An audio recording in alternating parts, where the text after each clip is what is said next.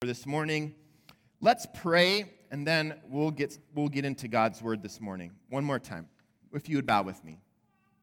God, we are here to worship you. We're here to honor you, and we're here this morning to ask you that you would speak to us by your Spirit through your word. God, give us insight, give us understanding, soften our hearts, be responsive to what you're offering this morning, what you're challenging this morning, or what you're speaking to each one of us. We're here because we want to hear from you, and we eagerly anticipate what you want to communicate to us. In your name we pray. Amen. This morning we're starting a new series. It's called Home When God Moves In. I'm going to show you a picture of the last home, the current home, of us moving in. There's me carrying my wife across the threshold of the home we live in now. We will, by the end of next calendar year, so we moved in October, so by the time next October comes around, this will be the home we have lived in the longest in the next couple of months. And we're excited about that. It feels like it's harder and harder to remember some of our memories from our former homes. Actually, a friend of ours bought our first home, and so we still kind of remember it because we think about it once in a while, a little more often, because we know who actually lives in that home. But you know, as you move into a house, if you've ever done that, probably all of you have, whether it's an apartment, townhome, a condo, even a dorm room, there's a process that has to happen before it feels like home, right? It's just like a residence, a living place, a dwelling, I don't know what you want to call it. But over time, we've had this experience in each of the homes that we've lived in as a family. Over time, things start to shift, and it feels more and more like home. We have fond memories in each of our homes. We have affection that we experience for each other and just the place. There's trials we've gone through. There's growth that we've experienced. There's transitions that we've noticed in ourselves or in the people around us. And lots of love gets attached to the places that we live because we typically are living with people we care about, usually the people we care about the most. What causes that change and shift to happen over time? Well, this series that we're going to look at this morning is thinking about the idea of home and what would it look like. Really, here's my two big questions this morning and really for the entire series. If God made himself at home in me, what would change? Or what would need to change for that to happen? And then the second question is, if I made myself at home in God, what would change? What shifts would happen? What would it be like? You know, when you say when a guest comes over, make yourself at home, well, we know that's just a saying because I've almost never had a guest, especially a first-time guest, be able to come into my house, and if I say make themselves at home, that they actually do that. Like, open the fridge whenever you need to, go wherever you want to in the house. Like, it doesn't do that. Now, that happens with a couple of close friends over a long period of time, but what if we were that familiar with God? And God was that familiar with us. It seemed like we were both comfortable in the same way. What would that be like? That's what we're going to be exploring for the next 8 weeks. What would that be like? And this series is inspired by a resource I mentioned earlier this year called My Heart, Christ's Home. It's actually a sermon itself that was preached in, I think, 1951 for the first time by that gentleman. I meant to put his name up there, but his name is Robert Boyd Munger. If you Google him, there's a really bad guy named Robert Munger, and his middle name is not Boyd, so that's not the pastor I'm talking about. Make sure it's Robert Boyd Munger. He was a Presbyterian minister, and he actually preached the sermon that became this little booklet. I've learned that this little booklet, which is, you know, you can read it, and you can read it faster than I can preach it. Let's just put it that way. And 16 pages, I think, in this version, was really a sermon that he gave. And what he did in that sermon, it's based, really inspiration for his sermon. You'll read, I think, a couple actually, right in the first sentence or two refers to part of the passage we're going to explore this morning in Ephesians 3. But in Ephesians 3, chapter 3, verse 17 is a phrase that says, that Christ may dwell in your heart through faith. May dwell, we're going to look at that word, actually can mean may Christ make himself at home. But what he did in that little booklet and in his sermon is he imagined his heart, like that verse says, may Christ dwell in your hearts through faith. He imagined his heart like a house, and walking through the different rooms of a house, the living room, the dining room, the study, the rec room. He kind of uses some 1950s terminology, which we'll actually use, so it coordinates with this little booklet. And what those rooms might represent, and what it would look like for Jesus to really be at home in there, and for him to really be comfortable and at home with Jesus being in each area of his life. It's really powerful, and that's what we're going to be looking at in this series. This morning, we're going to look at Ephesians 3, 16 through 19, which is a prayer. It might be familiar to you. It's a passage of Scripture that I have memorized a number of times over the years, and it goes like this. Let's read it together, or you can listen. It'll be on the screen. You can open up your Bible. If you have a physical Bible, you can pull out your cell phone and open a Bible app. I use the Christian Standard Bible when I preach these days, but that's what I'll be reading out of. Here's how it goes. I pray that he, that's our Father in heaven, that he may grant you according to the riches of his glory to be strengthened with power in your inner being through his Spirit, and that Christ may dwell in your hearts through faith. I pray that you, being rooted and firmly established in love, may be able to comprehend with all the saints what is the length and width and height and depth of God's love, and to know Christ's love that surpasses knowledge, so that you may be filled with all the fullness of God. We're going to slow down through those verses.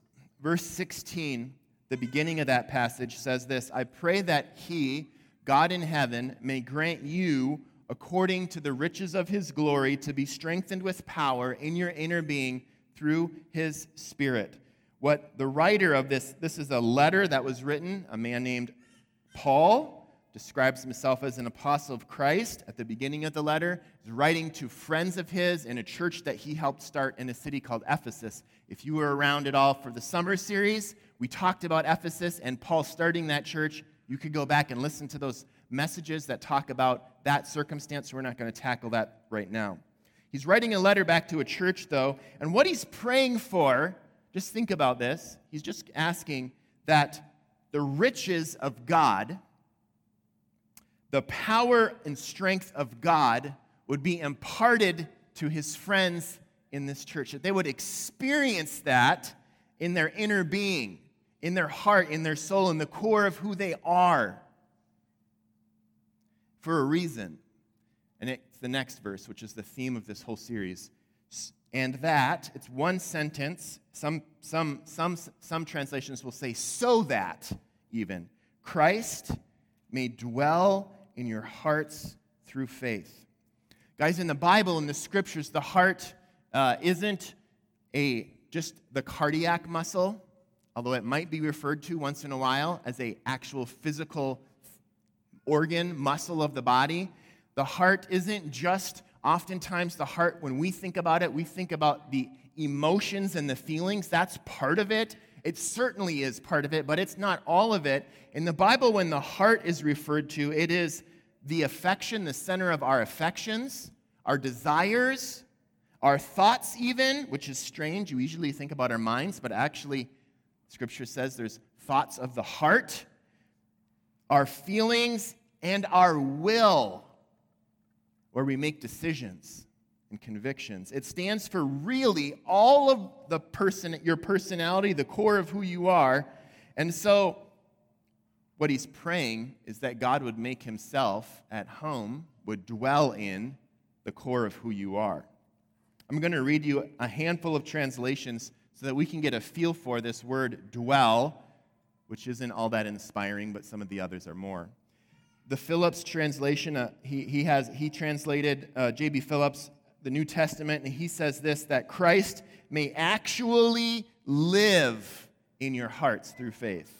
The New Living Translation, which I really appreciate how they tackle this verse, I think gets some of the nuance of what that word says, which we're going to look at the Greek word in a second, says this, that Christ will make his home in your hearts as you trust in him. That word that we're looking at, make himself at home or dwell, is the word katoikeo. And it means dwell. I like the nuance of settle. Like when you move into a new place, right? You want to get settled in. That kind of has the idea of like, I'm getting to feel like this is more normal, more comfortable, more like where I belong. It can also mean to inhabit, like God is said to dwell in the temple. He lives there. He's always available and present to us.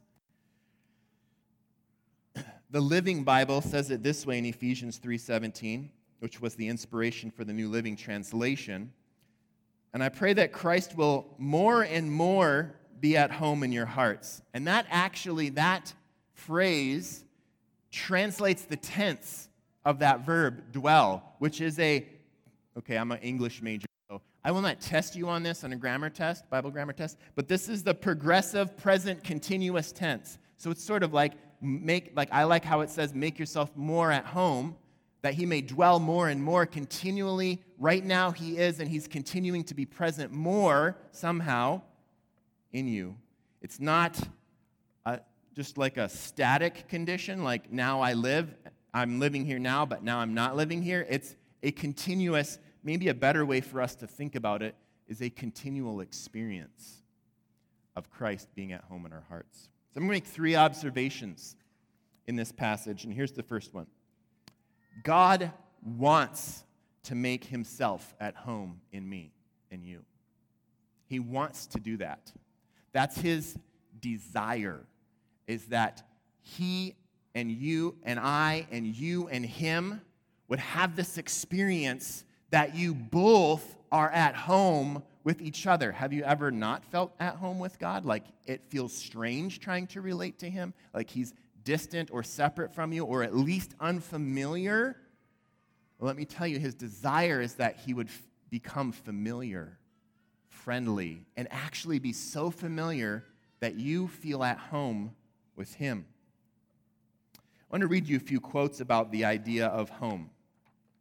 You might resonate with some of these. Here's one. Home is not where you live, but where they understand you. I think that's that gets part of it, right? You're at home somewhere when it's not just the place that you live, but the people that you live with understand you. Here's another one. Jane Austen. You might have heard of her. There's nothing like staying at home for real comfort. There's some truth in that too, isn't there?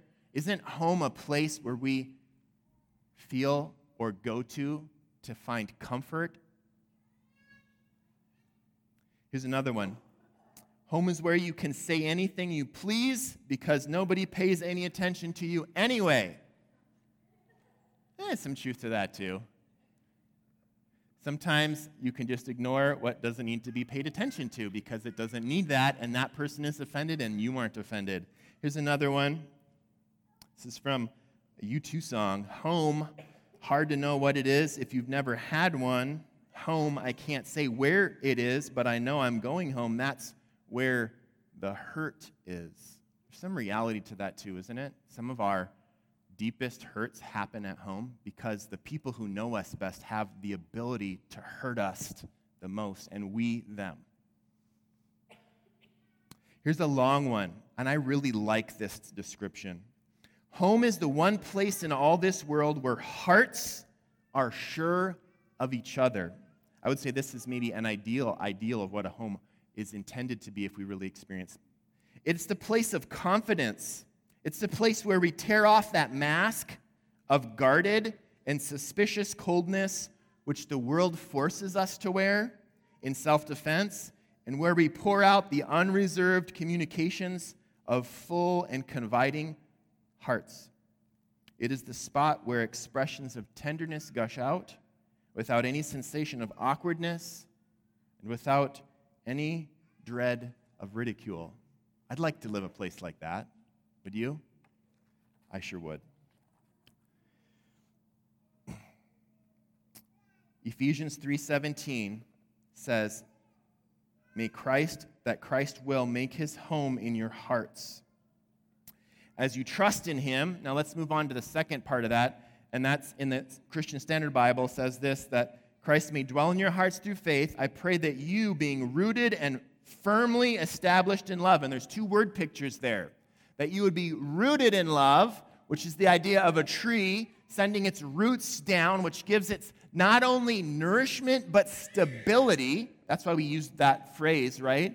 They have roots or they don't have roots in a community or a place. When you have roots somewhere, it's because you have something that's connecting you to that place or to those people. It also is a source of nourishment to you. And the other word picture is firmly established, and various translations of that have a connotation and connection to establishing the foundation of a house, which needs to be firm and strong in order to support the structure. So may you have roots that grow down, that nourish you and connect you, and may you be firmly established in a way that's rock solid in love. And the sentence is completed this way, and may be able to comprehend with all the saints what is the length and width and height and depth of God's love. May you be firmly rooted and established in God's love, and may you be able to comprehend with all the saints what is the length and width and height and depth of God's love. Here's the second observation. First, God wants to make himself at home in me, and secondly, God invites me to make myself at home in him. It's kind of like when you, probably if you invite someone to your house, you are very comfortable being at home there, and it's easy for you to say, make yourself at home, and really mean it, but now flip positions.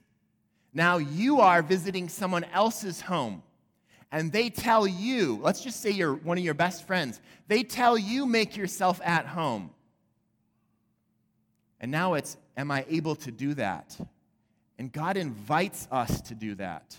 Even if it feels awkward, he's actually sincere. It's not, sometimes we say make yourself at home, and to be honest, we'd be offended if someone started going through our closets, right? We're just kind of just saying it. Actually, don't do your laundry right now. Not really meaning that. Sometimes we do, but sometimes we don't. Feel free to kick your shoes and socks off wherever you want, and don't put them away like we don't when we come home. Actually, I'm not really meaning that, right? But God really means it. He really means, I want you to make yourself at home with me. Here's the Message translation of that same passage. Another one, I think this is maybe the fifth or sixth one I'll show you, and maybe the last, of verse 17, that Christ will live in you, as you open the door and invite him in. And here's the key, guys. He invites you to make yourself at home in him. He doesn't kick the door down. He waits to be invited. And remember, this is not written to people who don't already have Christ in them. This is not written to people who haven't yet put their faith or trust in Christ. This is written to people who have done that. So there's a sense, even when Christ is in you, that he's waiting for you and I to respond and to invite him in. God places a shockingly high value on free will. It's shocking how much he values us responding and inviting him. And you don't, if you're in the market for a home, you want to buy a house, you can go to all the open houses you want You can cruise all the Zillow and all the other for sale by owner places you want, all the realty places you want, but you don't get a home by just looking. You actually have to choose one and move in. And God's inviting us to make ourselves at home in Him.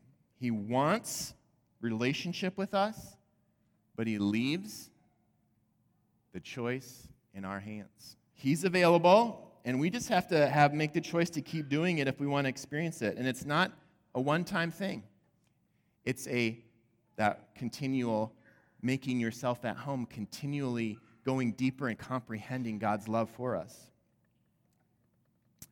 Verse 18 says that we'd be able to comprehend with all the saints what is the length and height and width and depth of God's love.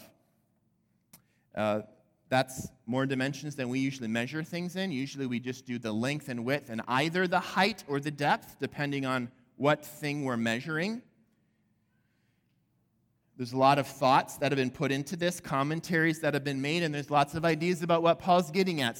One commentary that I appreciate, the Expositor's Bible commentary, says this: God's love is wide enough to reach the whole world and beyond. It's long enough to stretch from eternity to eternity. It's high enough to raise both Gentiles and Jews to heavenly places in Christ. It's deep enough to rescue people from sin's degradation and even the grip of Satan himself. And there's references back throughout the first 2 chapters of Ephesians to all those ideas. That might be what Paul's getting at. I'm not 100% sure myself. But I do know that he's saying, in some level, that God's love is, whatever you want to use, big, deep, large, wide, tall, enough that we can go get a greater understanding and a greater experience of it and not come to the end of it. That it's a continual, we never can actually go deeper and get to the end of it. And notice also that it's with all the saints, that there's a corporate aspect to this comprehension, that actually I need you and you need me in the church to fully comprehend this. Some of that has to do with how we love each other and relate to each other. I have a friend that has said to me a couple of times over the last months, I like you, and I've needed to hear that. Here's why. I don't always like myself. And when I don't like myself, because I think I know what's right and true, I kind of project that onto other people and even to God. And I begin to live life like I don't like myself, and neither does God.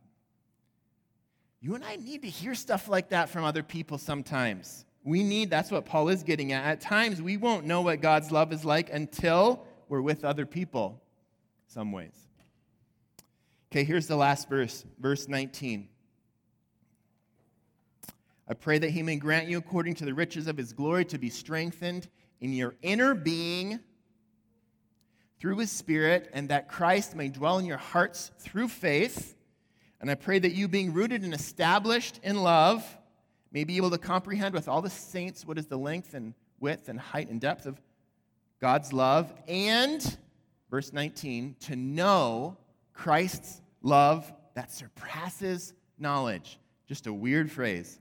I pray that you would know this love that goes beyond knowing, so that you may be filled with all the fullness of God. Here's the last observation, guys. First of all, God wants to make himself at home in me and you. Second, God invites us, me and you, to make ourselves at home in him. And here's the third observation. Making a home with God is a process. Just like making a house into a home doesn't happen overnight. You might be able to have a really great set of builders that goes from 0 to 60. They're building a house about a mile from us on an old farmstead. They burned the old house down. They're building a new one. I expect that they're going to have most of that house up before the snow flies because they have a lot of people working on it. That could happen overnight, virtually. But to make a house into a home takes time. And the same is with making a home with God. Right now, Andrea, my wife, and I are talking about other projects on the house that we want to do. She has some new paint she wants to put on some walls in some of our room over time. And you know, if you've ever owned a house, those of you that have that, it's sort of a continual, you're always kind of doing something over the years. Maybe not every single year, sometimes every single year. But that takes time. Just the house projects take time. But the process of it becoming something where we all feel comfortable and at home, that takes sometimes even more time. Sometimes shorter, sometimes less. Here, you know what? One of the things I think gets in the way of making a home with God is God has all this compassion for us. He has all this love for us and all this grace for us, but we don't actually receive it. A phrase that has really helped me, that I've connected with when it comes to compassion, is we often lack self-compassion. Like, you and I can be really nice and compassionate to other people when they make mistakes, but oftentimes, when you mess up, what are you thinking about for the rest of the day, the rest of the week, depending on the mess up, the rest of the month, the rest of the year? We don't have the same kind of compassion for ourselves that God has for us. Now, I'm not talking about narcissism here, okay? But you know the greatest commandment says, love the Lord your God with all your heart, soul, mind, and strength. And then the next one says, love your neighbor as yourself. As yourself. If you can't have compassion and love on yourself, guess what I've experienced? I kind of start stinking at loving my neighbor. I actually don't do that well. When I am harsh with myself, guess what happens at home? I sort of am harsh with my family, because that's really how I'm thinking about myself. Guys, making a home with God is a process, and I think we would do well to give ourselves space and time, if that's our desire, to grow into that. And not expect overnight, instantaneous progress. He says that Christ's love, that we would know Christ's love that surpasses knowledge. That means that we can always know more. And why? So that you would be filled with all the fullness of God. Filled with all the fullness of God. Just think about that. How much filling is that? You can always be filled up more. As we look at these different areas of our lives through this series, my encouragement to you is to consider, how can I be kind and patient with myself in making progress in these areas? Not that you shouldn't respond to the Spirit's conviction and make big changes. The Bible says in 1 John 4:8 that God is love. And in 1 Corinthians 13, the Bible says, love is patient. You know why we're not patient? I'm sure that if I said, how many of you would describe yourselves as patient? Very few of us would be able to go like this. Part of the reason we're not patient with people, with life, with circumstances, is because we're not really patient with ourselves. We're not actually believing that God is patient with us. Here's what we're going to look at over the next 8 weeks, guys. I think I have a slide that goes through this. Next week, we're going to look at the living room. And this is really a room that represents our life with God, where we get comfortable, we sit on the couch, we are intentional about connecting and investing in our relationship, the way that we live with God day to day. And we're going to look at the study, which represents our mind, what we think about, what we allow to enter our mind, through what we read, what we look at the internet, what we dwell on, what's true, what's on repeat, what's distorted, what needs to get out, and what is at the center of our thoughts.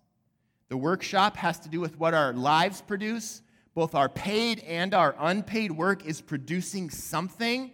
And when Christ is in the center of that, he empowers us to produce things that last. as opposed to things that won't. The dining room is the place of our appetites where we eat, right? So that has to do with our appetites, our desires, our passions. This is what we go to for satisfaction, what we get full fulfillment from. The rec room represents our friendships and our associations, what we do with our free time, our hobbies, our entertainment. It's both the fun we have and who we have that fun with. What would it look like for Christ to be at the center of that? And then there's the hall closet, probably my least favorite, but the room that actually, when I read this in college over 20 years ago, probably 25 years ago, the room that really got my attention. And the hall closet is just a small little room, but it smells like death because there's rotten stuff in there. Usually the stuff that you know what? We have room in our house where we just shove all the mess. This is that room. The mess in our life that we know needs to get cleaned up, but we don't know how to clean it up. The things we're embarrassed about, we're actually ashamed to even think about asking Jesus to open that door and clean it up because we have no idea how it would ever get clean. But Jesus isn't afraid of it, and he's willing to go in there and make it his as well. Guys, what would happen if God moved in? What would change in your life if God were at home in your heart, and what would change in your life if you made yourself at home in God? That's what we're going to be looking at over the next 8 weeks. We're going to close with the song, Bruce and Kayla, if you guys would want to make your way up here. We're going to sing this song, Cornerstone, which really is us declaring that Christ is the foundation that we can build life on. It connects with part of that prayer, that you would be firmly established in God's love. What I'm going to do for our closing prayer is I'm going to pray this passage of Scripture that we just walked through over you and over me, and ask that God might make it come true in us today and throughout the rest of this series. Would you stand? And then if you would bow your heads as we pray this prayer.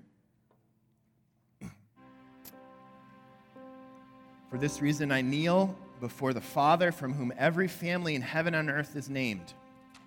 I pray that he may grant you, according to the riches of his glory, to be strengthened with power in your inner being through his Spirit, and that Christ may dwell in your hearts through faith. I pray that you, being rooted and firmly established in love, may be able to comprehend with all the saints what is the length and width and height and depth of God's love, and to know Christ's love that surpasses knowledge, so that you may be filled with all the fullness of God. Now to him who is able to do above and beyond all that we ask or think, according to the power that is at work in us, to him be glory in the church and in Christ Jesus to all generations, forever and ever.